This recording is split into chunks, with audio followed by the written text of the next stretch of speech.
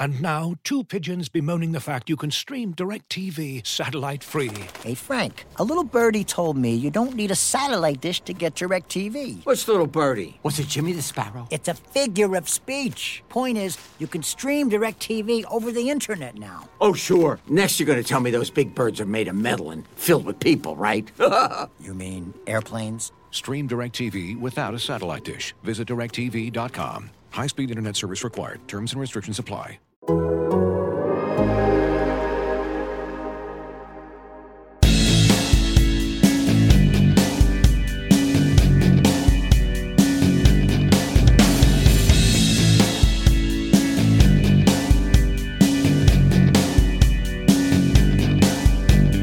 You're listening to Why Always Us, a Manchester City podcast from The Athletic. I'm David Mooney. Sam Lee is with me. Hi, Sam. Yeah, hello. How are you doing? Good weekend? Yeah,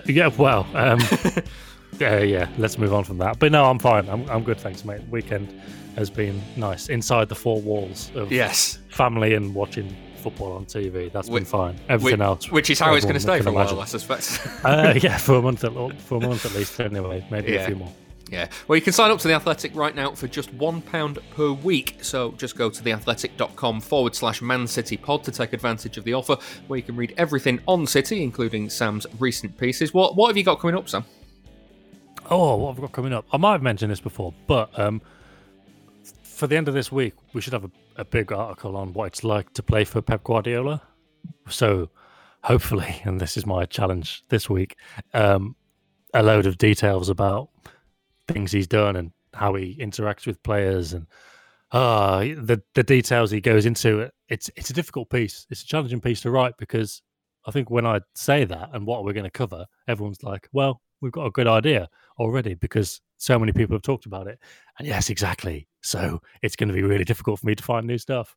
But that's the challenge, and hopefully I'll be able to. There's some stuff I've got in the bank already, which will be new and interesting. So yeah, definitely keep an eye out for that. And I've definitely mentioned this before, but a big article on the CFG, the whole elephant. You know, what it is, what it does, why does it do it? How does it sign players? Why does it sign players? How does it buy the different clubs? What happens when the clubs are taken over? That kind of stuff. How do they interact? And that's for the end of this month.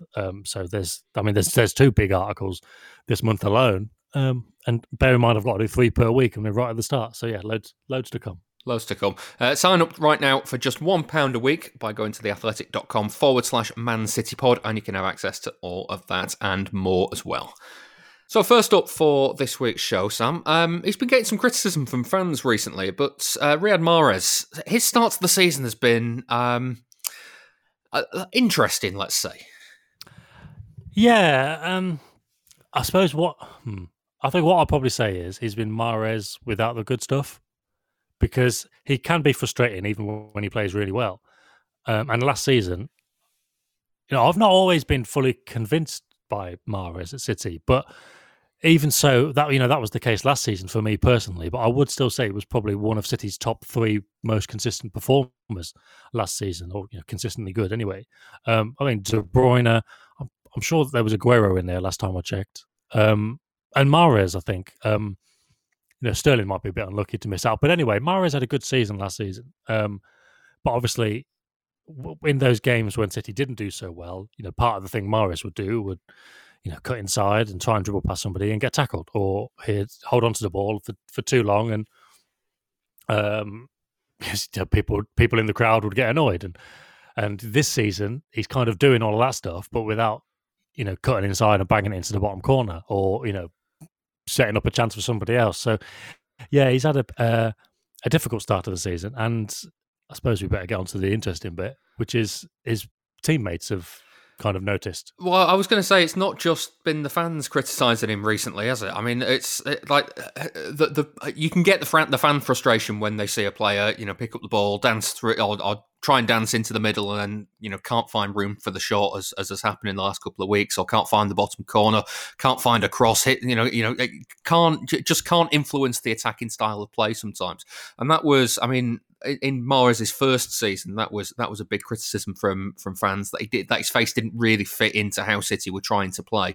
Last season that changed a bit. This season we've kind of regressed a little bit. What's been the reaction from his teammates? Yeah, so after the West Ham game, which was obviously last weekend, the 1-1 draw, De Bruyne had a bit of a go at him in the dressing room afterwards, just saying, "Look, you've got a pass." And there was the two incidents. There was the two kind of They're not incidents, are they? yeah, no, Yeah. exactly, no. But there was the two occasions, I suppose, when he dribbled the ball towards the end, and they were right at the end of the game. Actually, I thought that one of them was a bit earlier, at least, but it was the one when he was on the right hand side and he dribbled, and he was so close to the byline, and he tried to get even closer to the byline still, and just ran it off the back with like 90 seconds left. And then with 5 seconds left of added time, obviously he was over on the left, and he got a shot off at a narrow angle. I think Fabianski knocked it and it hit the post and it went out for a corner. But he had Foden, Rodri, and I think De Bruyne behind him. And now, in fairness, on both of these, if Mahrez had have gone back to De Bruyne for the first one, Declan Rice was definitely going to nip in and either close him down or cut out the pass. And on the second one, there was a lot of West Ham players kind of stopping that cutback. But I think it is a case of like that frustration, bubbling over, because this isn't the first time he's done it. And over recent weeks, Aguero and Fernandinho, as senior players, as far as I know, have gone to Mahrez and said, "Look, when you've got a pass on, you've got to make that pass." They kind of made that point to him in the last few weeks, and then I don't think they felt that had actually changed. And then De Bruyne, probably in a bit more heat at the moment, kind of thing. De Bruyne brought that up again after the West Ham game when Mahrez didn't really change. So yeah, they kind of feel that their kind of interventions haven't had much of an impact on him, and he still kind of does the same stuff. And I was told this before the Sheffield United game. So against Sheffield United, I'm sure there was the big one, wasn't it? Where but yeah, he just ran it off the back of the pitch. Yeah, I'm that wasn't the one I was thinking of. There was one where he got the ball on the right hand side, as he would do. He kind of worked his way into the box. He stepped around 2 or 3 challenges, and it was almost like he'd decided that he needed to get through all of the challenges before he got a shot away, and just got crowded out in the end. And because this is where I was going to say I have sympathy for him, because there's so many occasions where fans used to do this with David Silva sometimes, where they say, look, just shoot, just get a shot in. And it's not always as simple as that. You can't, like, if you've got 2 or 3 players blocking your route and you swing your foot at the ball, the chances are your shot is about to be blocked. So I can kind of get sometimes when he's in those positions that the value of trying to get that extra kind of half yard of space to get an angle to get the shot in. Yeah, they all do that, don't they? Sterling does that. It's the frustration again, like you say, with the West Ham one, and I don't actually remember the one against Sheffield United where he dribbled it off the back. But that was the one, I think. So what I was going to kind of say was none of the so Sterling had a really good first half, but in the second half, same for Torres. In fact, nothing really happened in the second half. But you wouldn't come away saying Sterling or Torres had bad games, and Mahrez probably would have been the same. But as the game went on, like last 10-15 minutes, his last 10-15 minutes, because he got taken off with 5 minutes to go. There was definitely that kind of, right, you're taking the piss here. Like this is just prime Mahrez and not in the good sense. So yeah, there was. I think the one where even Guardiola went, right, you're coming off, was just before he did come off, when he just literally ran off in a straight line off the back of the pitch. But the interesting thing is, and look, I didn't want to read too much into this because of what I know about De Bruyne is having a word with him at West Ham, but there were a couple of notable occasions, and people noticed this in the Athletics Q&A as well, when Mahrez either took a shot on in the first half, or I can't remember which one it was in the second half, but he did what he did, and De Bruyne threw his arms up in the air, and he was, for God's sake. But I mean, there's not like a massive rift between them, because De Bruyne let him take a free kick in the second half. Yeah, exactly. So I've noted that in the article.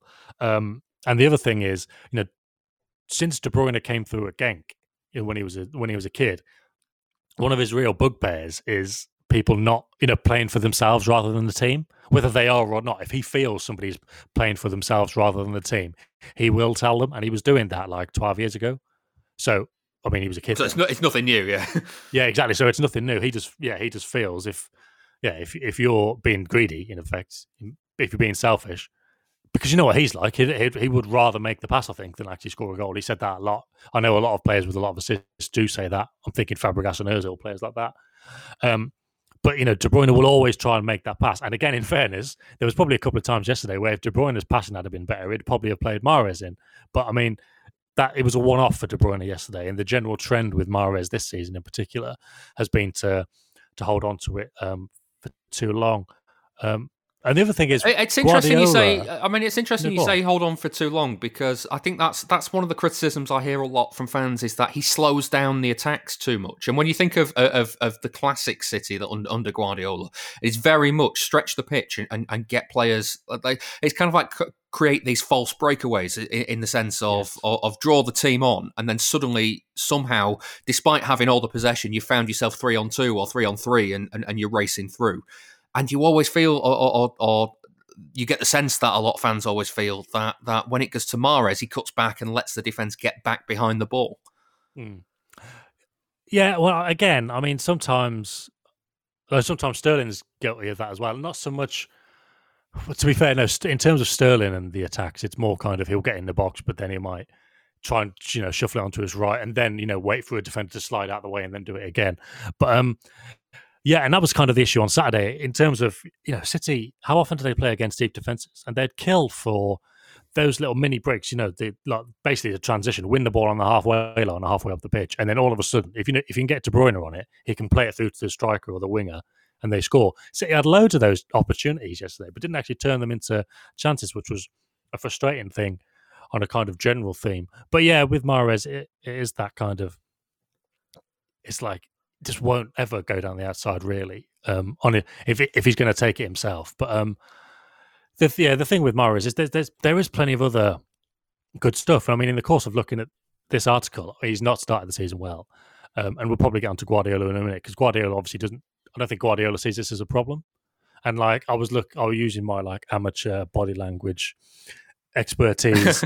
So it was that in the first half when Mahrez got a cross from the left, I think it was Cancelo, and he chested it down and he half volleyed it and it went over the bar, and that was when De Bruyne threw his arms up. They showed Pep, and Pep just looked like, oh, that's annoying, that was a good chance, but he didn't look like that fucking Mahrez again. You know what I mean? He didn't look like that. Yeah. And as far as I know, you know, well, it's obvious. I don't really need to dig around too much to know that Guardiola keeps putting him in the team anyway, so he hasn't got too many issues with him. Which is interesting because Mahrez, whenever you're at a game now, you can just hear the analysts and the coaches always shouting for him to track back or press.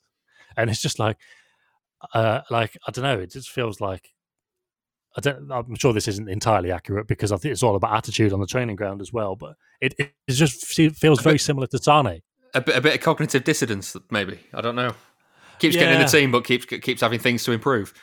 Yeah, perhaps. But I mean, at the same time, like, when he's at his best, so when I said like he doesn't ever go outside, sometimes, you know, when he's in that kind of he's shaped to cut inside, but if somebody goes on the overlap outside him, whether it's Walker or sometimes Bernardo if they're in the same team out there, or De Bruyne, you know, if he just shifts it, he just knocks it like 5 yards to his right towards the touchline with his left foot, and that gets somebody in behind. That's really effective. And obviously City's, you know, their whole game plan at times is switch the ball over to Mahrez, get him in a one-on-one, because the way he takes the ball down first time, like basically every time, that first touch he's got on the outside of his left foot to knock it into his path and get running is scary. And that, you know, when he's in that kind of one-on-one situation, when he's got ground to run into, incredibly dangerous. I think, was it against Burnley just after the restart in June? When he did that, controlled it with the outside of his left, got at his man, shifted it inside, found the bottom corner. That's the classic Mahrez goal, I think. Yeah, I mean, there was certainly one at Sheffield United where I remember thinking, well, it must have been deflected up into the air in a weird way, or spin on the ball or something. And I remember, as it was dropping down, I remember thinking, he'll kill this dead. And he had no room. He was out on the touchline, and it touched his left foot, and bang, ready to go at his feet. And it's, like you say, it's scary the way you can take that touchdown. You mentioned Walker there. How is he working with Walker, do you think? Because there's a couple of times where Walker, I think, in the last few weeks, has got round the outside of Mahrez. Yeah, I was kind of looking at, you know, his relationships with the other player in terms of on the pitch relationships and how often they pass to each other and that kind of stuff. But I don't know. I think it's been all right with Walker. Because Walker obviously doesn't get forward very often. He kind of picks his moments. I think he actually ran one out of play yesterday. I don't think they flagged for it, but if they had scored from it, it wouldn't have counted. But I think Walker, he picks his moments to get forward. And I think generally, I don't remember seeing too many. I'm thinking maybe one or two. But over the last few months, I don't remember seeing Walker charge down the outside and then just, have to stop and slow down because Mahrez has come inside. I think Mahrez generally finds him quite well, I think. So, some people listening to this might say, oh, I'm not sure about that. But that's the impression I've got. I don't remember that being an issue. It's just a bit of an odd one, really, because, like you said, this season he's not started particularly well. And the thing we should probably note is a lot of players are still looking for sharpness. And, that might click very soon. And then he goes back to basically since the start of last season, only De Bruyne has created more chances from open play than Mahrez has. And obviously De Bruyne plays much more than Mahrez. And in the Premier League as a whole, since the start of last season, Mahrez is 7th for creating chances from open play. And he's played the fewest moments of anybody in the top 10. I think it's actually the top 13 as well, if you wanted to go a bit further. So he doesn't play that often. Yeah, but he doesn't play that as often as the rest, I suppose. Because obviously, normally last season, you could never really tell if it was going to be him or Bernardo. But then whenever he does play, he is obviously creating those chances. And obviously, you don't create the chances just by being greedy and holding on to it for too much. But I think it's probably that paradox that we got with City last year, where they scored 100-odd goals in the Premier League and, kept the most clean sheets. But if they'd been a bit more clinical or a bit more savvy and, spread those things out again, they'd have been even better. And I think that's probably the case with Mahrez. Because I don't think anybody disputes that he does hold on to it for too long and he is a bit greedy sometimes. If he did just change that, then he'd be that bit better. But at the end of the day, he's 29 years old. And there's, I think might have mentioned this with Sterling last week. If Sterling doesn't ever fix that one-on-one problem, then, that's why Messi and Ronaldo have been top level for more than 10 years. And where they are, yeah. Because you can't expect everybody to just iron out every flaw in their game and become Ballon d'Or winners year after year after year. That's a freak. So Mahrez has had a really, really good Premier League career. One of the top African players in the Premier League. Obviously won, how many titles has he won with City? One with City, one with Leicester. So obviously 2 different clubs. But it's one of those where it's like, well, he's just a bit greedy as a player. And if he was a bit less greedy, then it'd be a bit better. But if you could say it about anyone, you could I don't know, if I was going to say if Aguero took more of his chances, he'd score even more goals. You could say that about any striker. But you know what I mean? Like, some players have just got flaws in their game, and that's it. And also, the other thing with forward players is, with Mahrez and with Sterling in particular, just thinking from a City point of view, and Jesus, it's right, when you're watching in the stadium or unfortunately on TV at the moment, and you're thinking, go on then, and the expectations there, you're waiting for the goal, and then they just do something stupid because they've either missed a one-on-one or basically it's missing a one-on-one, or what Mahrez does when he kind of doesn't play somebody else in. And that's when you're most frustrated because you think that could have been the goal. And obviously City's issues last season was, if they didn't score that goal, they would concede quite softly. So that was, then those issues then, when it's in the final third, they get picked up on more. But I suppose, the other good thing we can mention about the game, which we'll come on to, is at least, the defence does look a bit more solid now anyway. So there is that. But with Mahrez, things to improve on. Well, here's a brutal question, I guess, to finish with on Mahrez, because City were, I think, as a team on the whole, below par last season. Mahrez looked one of the better players, as you said, last season. The brutal question is, does he or will he ever fit in at City in that case? Because if one of the reasons could be that he looked so good last season was because the team didn't look so good last season.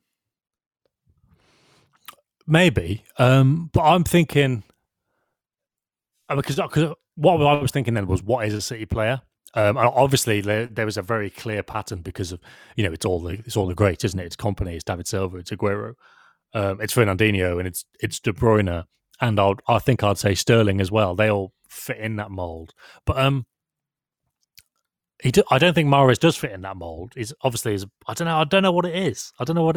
But what I'm going to say is, you need that unpredictability. You need that something a bit different. And I mean, look, it's not like you always hear about these maverick talents, old wingers who, never track back, but they scored so many goals it didn't matter. I don't think his talent is so good that he can get away with not tracking back and not pulling his weight in a City team. Because even, Sane, I would say, had much more talent just because Sane was so good. And obviously he didn't get away with that. So nobody's going to get away with that. But I feel like, they do need a bit of that. I suppose the other issue is Bernardo feels like a City player. And obviously, like we mentioned, like all the others, there was like Yaya Toure as well. A City player can come in many different guises, but I don't know. I mean, I'm not sure. But in fact, the more I remember it now, I haven't put this in my article, but I might try and change it. There was one. I think it was a game against West Ham, and I'm trying to work. It would have been in the 18-19 season, and it was when he played Sane. No, I'm sure it was his first season. Anyway, Sane. He started Sane, and Sane got taken off after about 50 minutes, I'm sure. But it was that night when I think De Bruyne tried to make a couple of passes to Mahrez, and they didn't come off. And I'm sure there were like boos in the crowd at the Etihad for Mahrez. That was that was his first season, and it was. Yeah, I thought it was his first season. It feels. Oh yeah, of course, because that wouldn't have been. Yeah, of course, because it was 18-19 because that was his first season. Yeah, I can't remember what the game was, but it was West Ham. Yeah, it was. I'm sure it was, and he was getting booed for that. And then obviously, last season, it was his second. Last season was obviously so weird, and it feels like it's still going on, actually. So there was booze then, and it just feels like, I don't know, like, it doesn't feel like whatever a City player is. Do you know what I mean? Like, whatever that vague idea is. Like, it doesn't feel like fans have ever taken to him. Like I said, even last season when he was probably one of the most consistent performers, I was always still like, I'm not really sure about it. I don't know what that is. I think it might just be that tendency to hold on to the ball a bit much. And I just think people don't really like greedy players, do they, really? And he's not always greedy, because I've just mentioned all the other things he's really good at and how he contributes to the team. But there is that element to his game, clearly, which obviously the players have raised with him. And I just think that's a trait that people don't like. Yeah. I suppose that's what, will he ever fit in? I don't think he'll, unless, they win the treble this season, and he's a big part of that. I think he will make a big contribution to City over his time at the club, however long that is. But I don't think he'll get a farewell after 3 or 4 years, like a lot of the players I've already mentioned. This episode is brought to you by Michelob Ultra, the official beer sponsor of the NBA. Want to get closer to the game than ever before? Michelob Ultra Courtside is giving fans the chance to win exclusive NBA prizes and experiences like official gear, courtside seats to an NBA game, and more. Head over to MichelobUltra.com/courtside to learn more. Let's touch on Bernardo, because obviously they play in similar positions, and obviously I think fans like to, I think fans want to see Bernardo there through the middle a bit more. Guardiola obviously likes him right coming in onto his left foot again. What have you made of his starts this season? Well, this is interesting, and it's interesting you asked me, because I was asking fans on Twitter on. God, this is a feedback loop already. Yeah. Well, it got like, I'll try and find it quickly. But last time I checked on Saturday afternoon, when I was obviously trying to write my article and do the Q&A, it had got about 160 replies. 172 replies, and just very like wildly different. Because I'd say, like, against Arsenal, it was kind of that all-action performance, a bit like it was against Liverpool. Everyone knows which game I mean, a couple of years ago. But since then, he played against Porto, played against West Ham. Obviously, not two great games for City in general, in terms of the overall performance. And he was very quiet, I thought. And he was quiet again against Sheffield United. But I was kind of thinking, I wonder what people make of this. Because...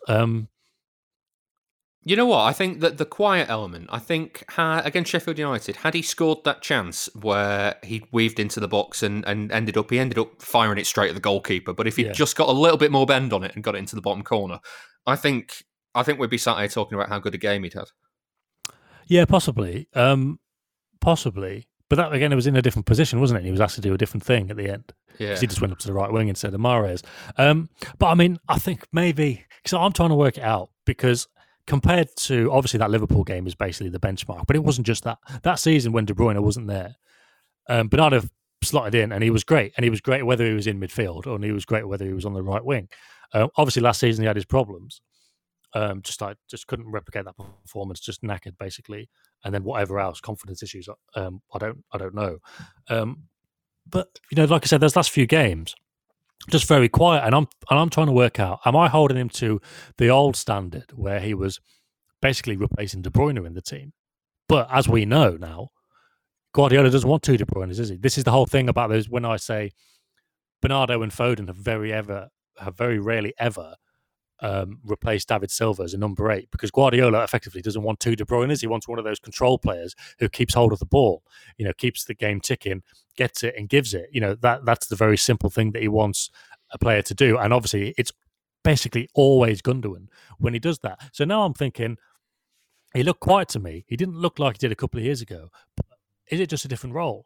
Because when I was talking about how they replaced David Silva and how Gundogan's the only similar player, when I was asking the people who knew about this at City, they were kind of like, well, how they change this without David Silva is maybe Bernardo's going to have to change his game. And I just thought that was a bit of an oblique statement, like, okay, well, we'll muddle through. But maybe this is it. Maybe this is him changing his game, which, if it is, maybe it's a bit of a shame because, does he just get turned into a functional midfielder rather than, the exciting player that he could be? But that's a debate for another day. Maybe it was just, a few different performances, and maybe he won't actually take anything from his game, and he'll just add to it. But what if it serves the team though for him to do that? Well, exactly. And the team is so much better because of that. Well, exactly. Some of the replies I got, people were like, one guy was, I can't believe you don't see how useful this is, how good and effective and simple this game is. And other people were like, yeah, very quiet, really poor. I was like, I can't actually make my mind up. I'm kind of torn between, this isn't what Bernardo Silva does, but now I am thinking, this is what he needs to do now. And yeah, you're right. It's a good question. I think it does serve the team. And I think, well, the other thing is, it's quite ironic because somebody else said, I think it was in the Q&A, if Gundogan had played like that, people would be giving him stick. And I think that's right. But ironically, if Gundogan had played like that, I'd be thinking he's had a good game there. He's doing what he needs to, what he's asked to do, because that's what he's asked to do. So now I'm thinking that's obviously what Bernardo's been asked to do. Oh, none of this team makes sense anymore, Sam. No, yeah, I know, it's weird, isn't it? Like we were talking about how he wants width on the left, but none of the left backs are really capable of giving it. And he would get Walker forward, but none of the midfield is kind of too slow, and he needs to cover on the counter, so he can't get forward. And he wants this control midfielder in midfield, but David Silva's gone, and he's going to have to play Gundogan and Rodri in there, even though they don't really work against deep defenses. And yeah, it's an odd makeup of the team, but again, maybe this is why, if Bernardo is going through this new role, yeah, it's probably not going to help him win the Ballon d'Or. It's probably not going to help him develop into the player we thought he might have developed into, even when City signed him. That bubblegum winger who can cut in off the left and bend into the top corner. But it might actually be very useful for City this season. And look, I like Gundogan as a player, but any alternative that you've got in there, and also with Bernardo, I think you do have a bit more cutting edge in the final third if he was to get there. So Gundogan has often been used very deep alongside Rodri, but he can push right on and get into the final third as well. And I think if you're going to do that with Bernardo, you might have a few more goals in the team as well. So, yeah, basically, I think what I need to do is forget the old Bernardo. This might be the new Bernardo. Yeah, his running and his pressing always helps. And you mentioned the defence a little bit earlier on. I guess this is the first time in 4 years that City have not scored more than one goal in a Premier League in 4 consecutive Premier League games. And if that's going to happen, I suppose the defence being tight is quite a good thing at the moment. Yeah, it is. It just seems so much comfortable. You can just be kind of confident that if even an attack breaks down or the ball gets put into the box, there's not going to be, look, this will happen now, but there's not going to be a slice clearance. They're just going to deal with it. And that's like a point I raised after the game. That was probably one of my biggest takeaways from the game, because I don't think City created too many chances. They had those opportunity to get on the transition and cut through Sheffield United with a couple of passes, and they just didn't do it, which is basically because De Bruyne didn't have his passing radar on 100%. But they had chances to create chances, didn't they? Exactly, yeah. Which they would kill for, because Guardiola thinks if you get those chances, you're going to take them. But because you've got De Bruyne playing those passes and Sterling and Mahrez and whoever running onto it, you're going to take it. But it didn't happen on the day. But to go back to what you were saying, yeah, if you're not going to do that, then it helps that your own defence aren't just going to chuck one in, which has often happened. Or, they're going to protect Ederson a bit better and give him much less work to do. And that's what we saw against Sheffield United. So, yeah, I've been very impressed with them, but I don't want to kind of put a down on it. But the one thing I would say is Sheffield United didn't do an awful lot. And that's not one of those where it's like, oh, well, maybe City didn't let them. Like they just, even when they had the ball, I know that it's not really the best thing to do to take cue from the BT Sport commentators, but they were like, "Oh, why they could just get the ball into? Well, they got 2 men up front. They got McBurney up there who slammed into Diaz in like the first minute, the first seconds, and you think, well, just do that then. But they didn't really do that, and obviously Marseille were lamentable the other night. They were shite, like they just didn't do anything. So it's like, well, look, they got Liverpool next weekend, so we'll see what happens if they get exposed or they got proper defending to do. So that'll be. Well, not just a really good test. That is the test. That is the real quiz facing Liverpool. Yeah. So we'll see. I'm fascinated by this game coming up as well because the way I've watched Liverpool in the last few weeks, it's definitely a case of attack them and you'll get something. So I don't know what. Even if they had Van Dijk and listeners to this will probably think I've not been too big on City's prospects this season, other than maybe they'll click and they'll be fine. But for a few weeks. I think this Liverpool game will be all right. And look, they'll probably get dicked now and it'll be my fault. But I've said before that City always generally come up with a plan against teams that press them and give them space. So obviously, look, it didn't really bode well, I suppose, given on Saturday they had that space and they didn't really exploit it. But if you kind of get at City or try to get at them, and City can play around you really easily. And if you play Gundogan and Rodri in those games, they will around the midfield really easily. They will get the ball up the pitch quickly. So like I said, if City played Liverpool, Arsenal, Leeds every week, they'd win the league. Obviously, they've won the league anyway, playing all different types of teams. But this season, obviously, they've had the problem with the deep defences. I would actually back City to do much better against Liverpool than I would against, I don't know, who just sits back and defends and makes it difficult. There's about 15 teams. You can pick any one of them. So, yeah, I mean, it's a fascinating game. I think City can do quite well out of it, actually. But I guess we'll see. And obviously, they haven't got Van Dijk and they've got that lad at centre-back who looks like he was working at Tesco, but he got man of the match on Saturday. So fair play. That'll be an interesting one. Looking for an assist with your credit card, but can't get a hold of anyone? Luckily, with 24/7 U.S.-based live customer service from Discover, everyone has the option to talk to a real person anytime, day or night. Yep, you heard that right. You can talk to a real human in customer service at any time. Sounds like a real game changer if you ask us. Make the right call and get the service you deserve with Discover. Limitations apply. See terms at discover.com/creditcard. As you've probably heard by now, we've teamed up with BetMGM this season. We'll be using BetMGM lines to make all of our picks, and we'll have special offers for our listeners each week. If you haven't signed up for BetMGM yet, use bonus code The Athletic, and you'll get a 1-year subscription to The Athletic, plus up to a $1,500 first bet offer on your first wager with BetMGM. Here's how it works. Download the BetMGM app and sign up using bonus code The Athletic. Make your first deposit of at least $10. Place your first bet on any game and claim your voucher for a 1-year subscription to The Athletic. See BetMGM.com for terms. U.S. promotional offers not available in D.C., Mississippi, New York, Nevada, Ontario, or Puerto Rico. Gambling problem? Call 1-800-GAMBLER. Available in the U.S. Call 877-8-HOPE-NY or text HOPE-NY 467-369 in New York. Call 1-800-NEXT-STEP in Arizona. 1-800-327-5050 in Massachusetts. 1-800-BETS-OFF in Iowa. 1-800-270-7117 for confidential help in Michigan. 1-800-981-0023 in Puerto Rico. First bet offer for new customers only in partnership with Kansas Crossing Casino and Hotel. Don't forget, if you haven't signed up for BetMGM yet, use bonus code The Athletic, and you'll get a 1-year subscription to The Athletic, plus up to a $1,500 first bet offer on your first wager. Let's touch on Kyle Walker for the final part of today's show, because he's had all the attention after Saturday's game, quite understandably so, with the goal and obviously the return to Bramall Lane. This was Pep Guardiola speaking before the game, being asked about the role that Kyle Walker's playing this season. It was an incredible sign for Man City. I want to say thank you so much to the club to bring him here. Today the top players are the players that they can play every 3 days, 3 times a week. and not get injured. That are today in the real football the top players. Before you sign a player, you have to take a look his historial about the injuries, about the fiability to play and play and play and play, his regeneration, and Kyle is an example of it, of that. And I have the feeling now it's maybe this part of the season is the best Kyle we have ever seen.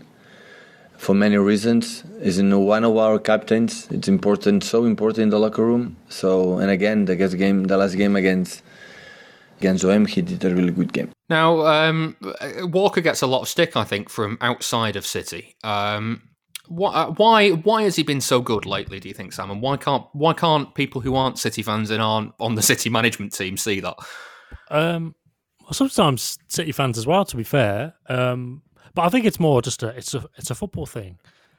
We get preconceived ideas about players based on the first years of their career or a period of their career. And then it actually takes a major kind of twist in the plot for us to go, oh, actually, this guy's good. Like, Brendan Rodgers now is kind of serious. If people say, oh, yes, City could go for Brendan Rodgers when Pep leaves, people would have laughed 2 years ago. Like, when Brendan Rodgers came back to Leicester, it was like, oh, yeah, there's that ridiculous fellow who nearly won the title with Liverpool and went up to Celtic, and he's mad, isn't he? Because he's got a parody Twitter account and he's got a big picture of himself in his house. But then he's come back at Leicester, and people are actually like, "Oh yeah, no, Brendan Rodgers is actually all right now." It takes that kind of transformation to get these preconceived ideas out of people's heads. And obviously, you can look at a league table or you can look at results, and you don't need to see Leicester play, but you can go, "Oh, Leicester are third. God, he must be good." But if you don't watch City every week, and even when you hear about their results, oh, they've lost again, or that was a weird result, you're not going to have noticed how important Kyle Walker's become. So I think that's it, really. There are these preconceived ideas in football, and it works the other way. Great players, they can get through a season or maybe a season or two before people start saying, actually, he's not living up to his performing, reputation. Is he? Yeah, you can get by on reputation. So that's just how it works in football generally, I think. But so what's made him so good lately? Because I think it's so important to City. Yeah, it's almost like it's come out of nowhere. Yeah, because again, so in my article I wrote on Friday, which is well timed, I'm pretty pleased with that one. It doesn't normally work out like that. It's like, so Gary Neville's been saying recently. So basically, I think the nub of it is why I'm saying people have got a preconceived idea in their head about Walker is it's that he's not good defensively and he can make a mistake. That's the idea people have got in their head, and that's not unjustified. And so I was like, basically, he's changed recently. So Gary Neville had said a couple of times on commentary, because obviously Neville worked with him with England, and he was like, the thing with Walker is he can switch off when the ball's on the other side of the pitch. I can't remember what game it would have been, but I think it was at Leeds, where a player ran around the back of him to get ahead of him, and it went over the bar, and Neville was basically like, yeah, look, this is what we notice with England. When the ball's on the other side of the pitch, he can switch off. And, that kind of feeds into the idea that he's got a mistake in him or a lapse of concentration. And look, the Leicester game wasn't that long ago, and he gave away a penalty against Leicester when somebody was on the wrong side of him. But there was it was a long time ago that Gary Neville worked with him. And somebody commented on the article. He was like, yeah, but you remember the Liverpool game in the Champions League in Croatia? I was like, yeah, but this was 2 years ago. Yeah. There's been 2 seasons since then. And over those 2 seasons, and increasingly the last year, I would say, he's cut out the mistakes a lot more. He's been more reliable. And then I just think he's always available as well. Well, this is it. Yeah, this is exactly the point I was coming on to. So it's not just, it's 2 years since then. You think City signed him ages ago. Like, this is his 4th season, and he's just never injured. And I know in his first couple of seasons, he had bad periods around Christmas, didn't he? And I remember people really wanted him out of the team, like to get Danilo in, and it didn't happen. But it just all the time, which is really weird as well. And it's another idea of how those things can stick. Because when he left Spurs, Pochettino had doubts about whether he could play 2 games a week, Sunday, Wednesday kind of thing.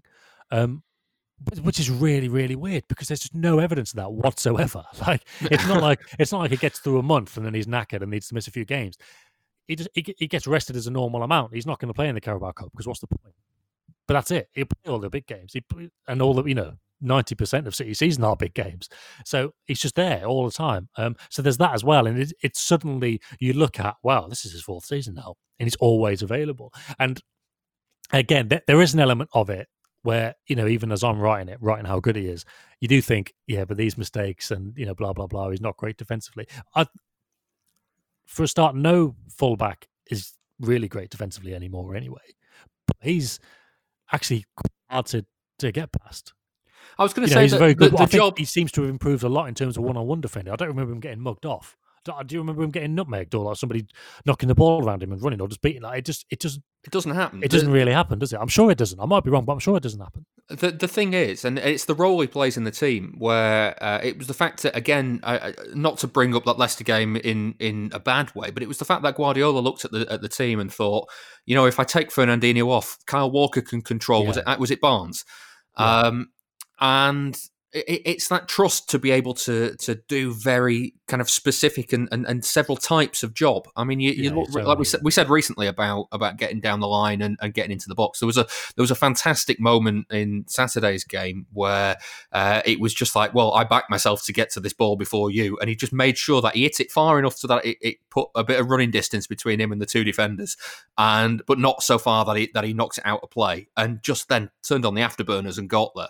And yet also he's capable of just stepping inside and being that holding player to stop the counter-attacks. And the crossfield passes. Crossfield passes are so big for City, and his are really, really good. Yeah, I like the number of times as well the ball goes over the top and he's like, well, I need to get there first. Just, that's huge. Eases through the gears and then just comes around the other side of the forward, picks up the ball. I mean, a couple of times this season already, he's then dummied a clearance, done the striker, and found a City shirt. Yeah, he's just really clever. And like I've said before, part of the reason why Cancelo didn't settle in so well whenever his first season was that last year. I forgot, honestly, my head's gone with all this, the way the calendar works. But part of the reason he wasn't getting in the team so much is because he can't just run down the touchline and put the ball in, because at City you need to do so much more than that. And Walker's shown that. And actually, as a little aside, I think Cancelo's showing that a bit now to an extent. He obviously did that role against Arsenal, which we talked about. And we talked about how City were very pleased with that the other week. But also, yesterday he was everywhere. Like, he was cropping up kind of number 8 at times yesterday, Cancelo. And some people thought he was quite good against West Ham. I thought he was really bad. But he was good against Sheffield United. So that's an interesting one. But yeah, back to Walker. You've covered everything he does there. And yeah, it's like I say, sometimes in my head I'm thinking, oh yeah, but the mistakes or whatever. And also I'm thinking, just because he's City's best defender since he signed doesn't mean he's necessarily got best or most reliable. Because it's like, look at the competition, to be fair. But basically, take him out of that team, and I think you would immediately miss all those things we've just talked about, especially if it had been last season with Cancelo was settling in tactically, the crossfield passes, but that recovery pace is so important. And especially at a time when we know that, Rodri, Gundogan, both of them, whatever, have struggled with stopping the midfield coming through, or the wingers coming through, and the defence have been exposed and the defence has been stones, whatever. Like, just putting Walker there, God, it's such a great insurance policy. Yeah, you see him occasionally for England playing that centre-back role. Has Guardiola got any ideas about bringing him inside at times to make a back three? Well, obviously he kind of did against Arsenal.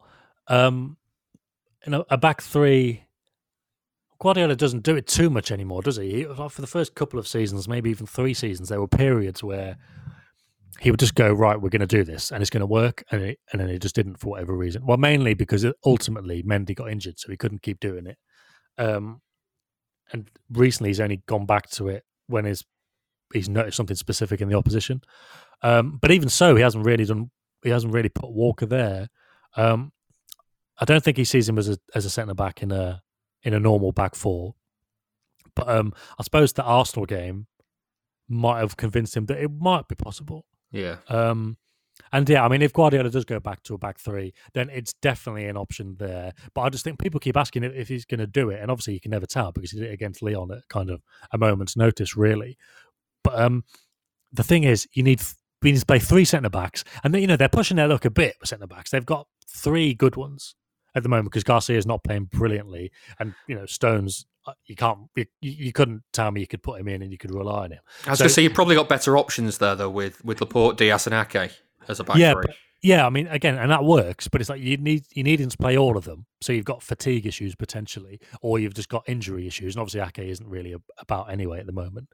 And also, you need a proper wing back certainly on the left, which they haven't got. Cancelo, he actually put in a couple of crosses with his left foot, and he looked quite good. And if he can do that, then great. But they haven't got that, and they got so many wingers in the team. If you're gonna, it doesn't quite work. It doesn't feel like that three at the back actually fits the team for any period of time. So I don't think it's going to happen too much, but that's more of a broader point. But then if it does, then obviously I think Kyle Walker would be a good candidate for that. And I suppose the key is going to be if he can use Cancelo on the right, like he did against Arsenal, or if he's going to be needed on the left. Yeah, the other side of it as well. I wonder how much of Walker's ability to come in and hold makes him perfect if City want to stretch the pitch at the other end, if that makes sense. He can bring Cancelo, from the left more inside on his natural kind of more on his natural side, and then Walker can step into like the defensive midfield role as well when City are stretching the game at the far end. Yeah, that's the thing with Walker, that kind of tactical understanding and just how useful he is. It does offer a lot of different options. And yeah, it's just I just can't get over that pace. But it's kind of the physique as well, isn't it? It just looks massive. It's like his kit's too small for him as well sometimes. But I don't know. It's one of those games where I think sometimes it's like it just like literally grows in stature during a game. And I think going back to Sheffield United, like as soon as De Bruyne aimed that pass for him, I was like, this is going in. Like, he's going to hit this and it's going to go in. Because I remember the Newcastle goal he scored a couple of years ago when it was the same goal, wasn't it? Yeah. It was basically the same one, yeah, but from a bit further over on the right. And I think that Real Madrid game in August was his best performance for City. And he just looked massive. He was everywhere, And he put in a tackle that was so kind of old school British tackle, so clean that even a Champions League ref didn't give it. And he was winning headers. He was like dummying and ducking out of headers to kind of trick their wingers into giving City throw-ins and stuff like that. And everything he did was just great. And that kind of sums up how he's been very recently, but also for the last year, 18 months, I think. Yeah, he's been great. And I mean, he's 30 now, and he kind of, the way he talks like he's an old head because everyone's so young around him. But I'd like to think he's got a couple of good years left in him yet, and he's obviously a really important part of this City team. Yeah. One more thing before we forget. I've got one other thing as well. So go on first. Well, just because we were talking about the Liverpool game, obviously there's a huge thing about Klopp and Guardiola, and obviously Klopp's beaten Guardiola more than any other manager, and there was the Champions League as well as obviously the Anfield games. But I think Anfield's more of a problem for City and Guardiola than Klopp, because if you look at the home games, I'm doing this off the top of my head, but I think their home games in the Premier League between them two, City have won 12-2. I'm sure that's right, because it was 4-0 last season. It was 2-1 in that Bernardo game. 5-0 the year before. 5-0 the year before, and I think the year before that it was just 1-1. It was just 2-2 it was, yeah. Oh, was it? Oh, so 13-3. Yeah. Was that 2-2? Okay, fine. 2-2. Well, I mean, actually, no. I think you're right. I think I'm wrong there. I think it was 1-1 Milner penalty for Liverpool. I don't remember them scoring anything else. It was a really forgettable game. That. Yeah. I mean, but that was normally you're right off Pep's first season anyway. But you could easily say last 3 seasons. What would that be? 11-1. That's a mad scoreline, because look, on Sunday you've got Man United playing Arsenal, and it's not really the game it used to be. And a lot of those top 6 games, especially at the moment without the crowds, they're a bit flat. But City, Liverpool, they are the biggest games in the Premier League now in terms of the most meaningful games. And it's been so one-sided at the Etihad, and it's been pretty one-sided at Anfield as well. It's strange, really, but yeah, that also kind of makes me think going into next week should be a really good game. And as much as I'm a bit down on City sometimes in terms of, I'm not sure about that or I'm not sure about this, I'm not saying it's definitely going to happen, but I'm quite up on their chances next weekend. But we'll wait and see. Yeah. The one thing I wanted to mention about Kyle Walker is he's done it in the Community Shield, he's done it in the Premier League, he's done it in the Champions League, and these are exceptional goal line clearances. The one thing that he needs to do now is do it in the Sacred Carabao and just and complete the set. Liverpool, Chelsea, Porto. Who else is he going to do it against? Well, it's for some reason City are playing Arsenal like 2 days before Christmas in the Carabao, about 6 months after the last game. So why not add to the set just before Christmas and bring a bit of joy to the nation? There we go. Honestly, though, some of the clearances I can watch. That Liverpool one I can watch forever on a loop. It's the fact that everybody's given up on it and he's thought, "Nah, I'm going to overhead kick this off the line." Yeah, again, and I mean, obviously that says a lot about his pace, but if he didn't think he could get it or he didn't anticipate what was happening, he wouldn't have got there anyway. So it's like he's not just a speed merchant, which I'm sure is probably what, to go back right to the start of the Walker debate, I'm sure that's what a lot of people think he is. But no, there's just so much more to his game than that. And yeah, like I say, Christmas time, keep an eye out at the Emirates for Kyle Walker off the line clearance in the Carabao. Yeah, well, that's it for this week's Why Always Us. You've been listening to Sam Lee. Cheers, mate. Thanks a lot, guys, for listening. And to me, David Mooney. Don't forget, you can sign up to The Athletic for just £1 per week right now by using the code ManCityPod.